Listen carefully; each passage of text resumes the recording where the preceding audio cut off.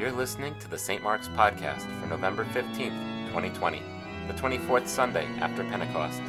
Today's sermon was given by the Reverend Justin Crisp. It's based on Matthew chapter 25, verses 14 through 30. I know hearing that gospel lesson is exactly why you chose to tune in to St. Mark's Episcopal Church at around 10 a.m. on a Sunday morning or whatever time it is, wherever you may be. I have to say that that story really bothers me, and it always has.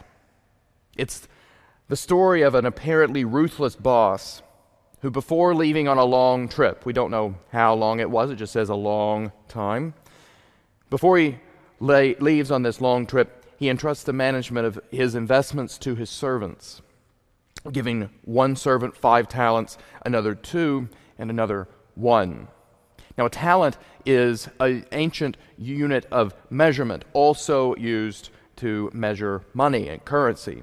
And 5 talents doesn't sound like a lot of money, right? 5 is not a very large number, until you realize that 1 talent was the equivalent of something like $300,000 in today's money, which means that 5 talents, which the master gives to the first servant, is like $1.5 million. Okay, so it's actually quite a sum.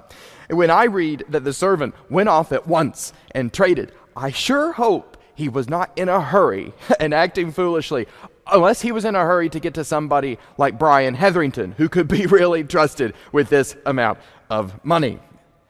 And when I read that the third servant then went off and dug a hole in the ground and hid the equivalent of $300,000, I'm like, dude, you do not put $300,000 in the yard, okay? If you're a particularly kind of paranoid person, maybe I can see you put $300 in a jar, in a mason jar, and you bury it in the backyard or something like that. I had a high school teacher who actually joked about doing that. I don't know that he ever did. Mr. Ogle, if you ever watch this sermon's for you. But you don't put $300,000 in your yard, okay?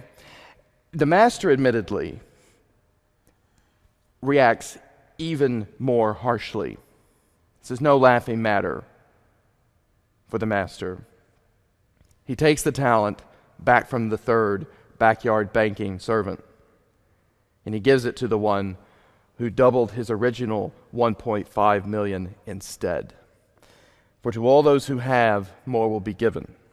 And as for this worthless slave, throw him into the outer darkness, where there will be weeping and gnashing of teeth. No wonder the third servant is afraid of him. And that's actually the hinge on which the whole story turns. The third servant's fear of his master. Notice his explanation of his odd behavior. Master, I knew that you were a harsh man, reaping where you did not sow. So I was afraid and went and hid your talent in the ground. What happened, I think, is that the third servant was totally overwhelmed by what had been asked of him, totally overwhelmed by the scale of it. He was afraid that he might lose his master's money, or some of his master's money, if he traded aggressively with it, as his colleagues did. And his fear was so extreme that it clouded his judgment. And rather than just put the money in the bank and let it collect some interest, not exactly an aggressive investment strategy, he dug a hole and he buried it in the ground. I had a professor in seminary who said that parables are like cars. Don't get hung up on the make or the model or the color. The car isn't actually the point at all. It's about where the car is going. That's the point. This is not a parable about money. It's a parable about fear, and in particular about how anxiety can keep us from living the lives of joy and gladness which God intends for us and for all that He has made. Anxiety, as I understand it, is different from fear. When we're afraid of something. There's a bear in the driveway, and we freak out. Or we watch the shower scene in Hitchcock's Psycho for the first time and we scream. Okay, we're afraid of something that is right there. Anxiety is different. Anxiety is like fear in advance. It's about the anticipation of something. It's your mind and your body trying to get you ready for something bad that is about to happen so that you can defend yourself against it. As even Freud knew, and as others have subsequently elaborated, anxiety is the psyche trying to signal that trauma is just around the corner. The trouble being that the mind, for various reasons, often does so in obsessive, unrelenting ways that can be totally out of proportion to the realistic likelihood of the trauma befalling one, and utterly impervious to one's efforts to reassure oneself. Now, some anxiety is totally natural, even helpful. It can be a good thing. It can be a way of orienting one in the world safely and maturely. But our minds very easily slide from that good kind of anxiety, which keeps us from taking totally ridiculous risks, into anxiety of that obsessive, reality-disconnected sort, especially when it's prompted by fears or worries which are largely unconscious to us or opaque to us, or when other more legitimate fears and worries get tangled up with those unconscious worries and anxieties, the ones which you know you're anxious about something, but you just can't quite put your finger on it. You just know that you don't feel right. I actually know this kind of anxiety personally. The kind of anxiety that causes you just to lie in bed all day and watch Netflix on your phone in order to distract yourself, or at least in a desperate attempt to distract yourself from just how awful the feeling is. I've been in therapy long enough to know why this happens to me and what my anxiety is often trying to warn me of, and why it seems so catastrophic to me, even if it is not catastrophic in fact. And I've been in therapy long enough, happily, not to have had such a very bad day in very many years. But I get the anxious servant in this story. I don't know why this monetary career challenge sets him off, but it does. We're not told anything about what's going through the master's head in the months, days, or years, whatever it was, ahead of his master's return.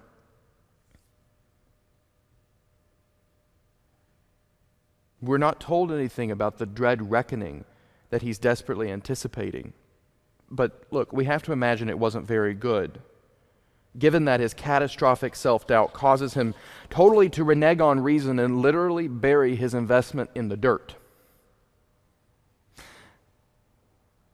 All anxiety, I think, is at bottom born of the fear of death, that ultimate state of helplessness in which one is totally at the mercy of the world and even at the mercy of one's own body. All anxiety is somehow caught up in this fundamental trauma which our psyches are trying desperately to prepare us for. And it's crucial for us as Christians, for each one of us to remember that it was exactly this sort of anxiety which Jesus Christ himself felt when he knelt for prayer in the Garden of Gethsemane the evening before he died. It's important that we remember that Jesus was in this moment panicked so severely about what he knew was about to happen. His body and his mind were trying to prepare him so ruthlessly for the trauma that he knew was just around the corner. The trauma which he even knew was, in some mysterious way, supposed to happen to him, that the Gospel of Luke says that he began to sweat drops of blood. Jesus experienced not only what it meant to die not only what it meant to die in a particularly horrific way, he experienced what it meant to dread dying. To dread that fundamental source of anxiety. And he did so because God is not the master in this morning's parable. God is not a harsh man. And in Christ, there was no weeping and gnashing of teeth which he did not taste for himself,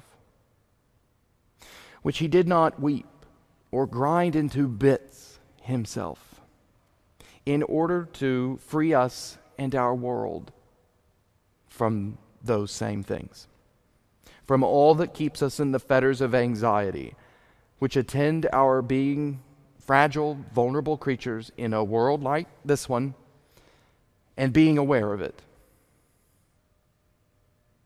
Jesus' own fear and trembling is proof that God is love, irrevocable and splendid, always and to the end. And that, I think, can be the beginning of the end of anxiety's obsessive reign in our souls. Now, to be clear, I am not a psychologist. I am not a therapist. I'm only a priest, okay? But for what it's worth, I've come to think that anxiety loves denial. At least my anxiety loves denial. It can seem the natural thing to correct your anxious mind's exaggerations with the truth that there are no monsters underneath your bed, that it's extraordinarily rare to die of a heart attack at the age of 25, and that your mother or father really did love you, and that you're not stupid or worthless, and that nobody thinks so. But so often, at least in my case, that can just become more fuel for anxiety's fire. Because anxiety's end, its goal, remember, is to warn you about something, to prepare you for something, to signal some impending trauma that is right around the corner. And so when you deny what it's trying to warn you about, even denying it honestly, even denying it factually, it can often just make it scream all the louder. As though, hey, you're not paying attention. Listen to me, listen to me, listen to me. Know what's actually going to happen. Listen to me, listen to me, listen to me, listen to me, listen to me. And sometimes the thing to do is just to say, okay, fine. There are monsters who live under my bed and they are going to get me. I am going to die. Mom and Dad did not love me. I am stupid and worthless, and everybody knows it. And sometimes your being sufficiently warned off of these things can give your mind permission to call off the alarm.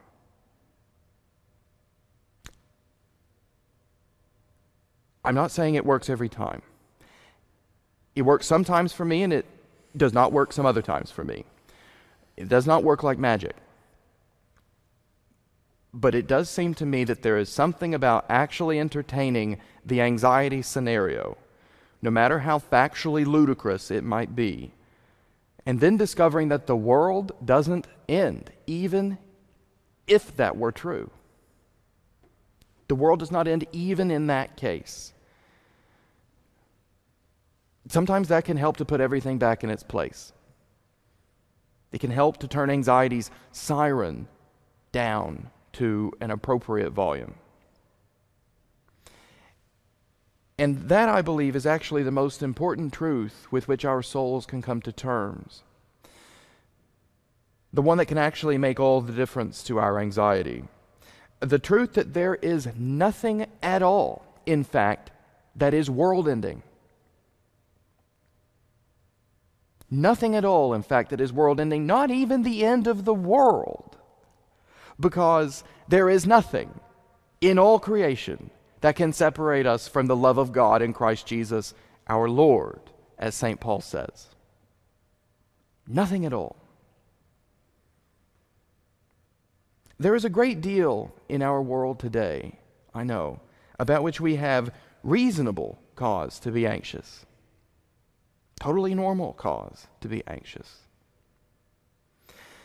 You add to this the fact that we have even less access than we normally do to the fellowship and community which help us to weather those anxieties, and you've got a recipe for an outbreak of anxiety of the obsessive, unreasonable kind, which I think is afflicting our communities today. Certainly ours here. And if that's where you are this morning, if you are sitting in an outer or an inner darkness of any kind, I hope you can hear me. It can get better. There is help. And if you need help getting help, I hope you will reach out to me or to Reverend Elizabeth or to Father Peter, and we will help you get help. The secret of this parable is that the anxious servant doesn't just bury his master's money, he buries himself. Because that's how anxiety works. That's where there was weeping and gnashing of teeth, in the tomb of his own mind.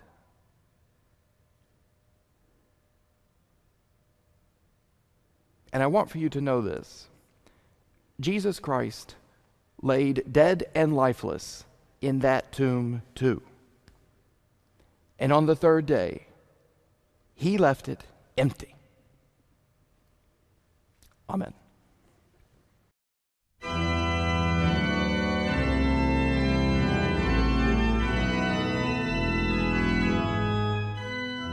You can find more sermons on our website at www.stmarksnewcanaan.org.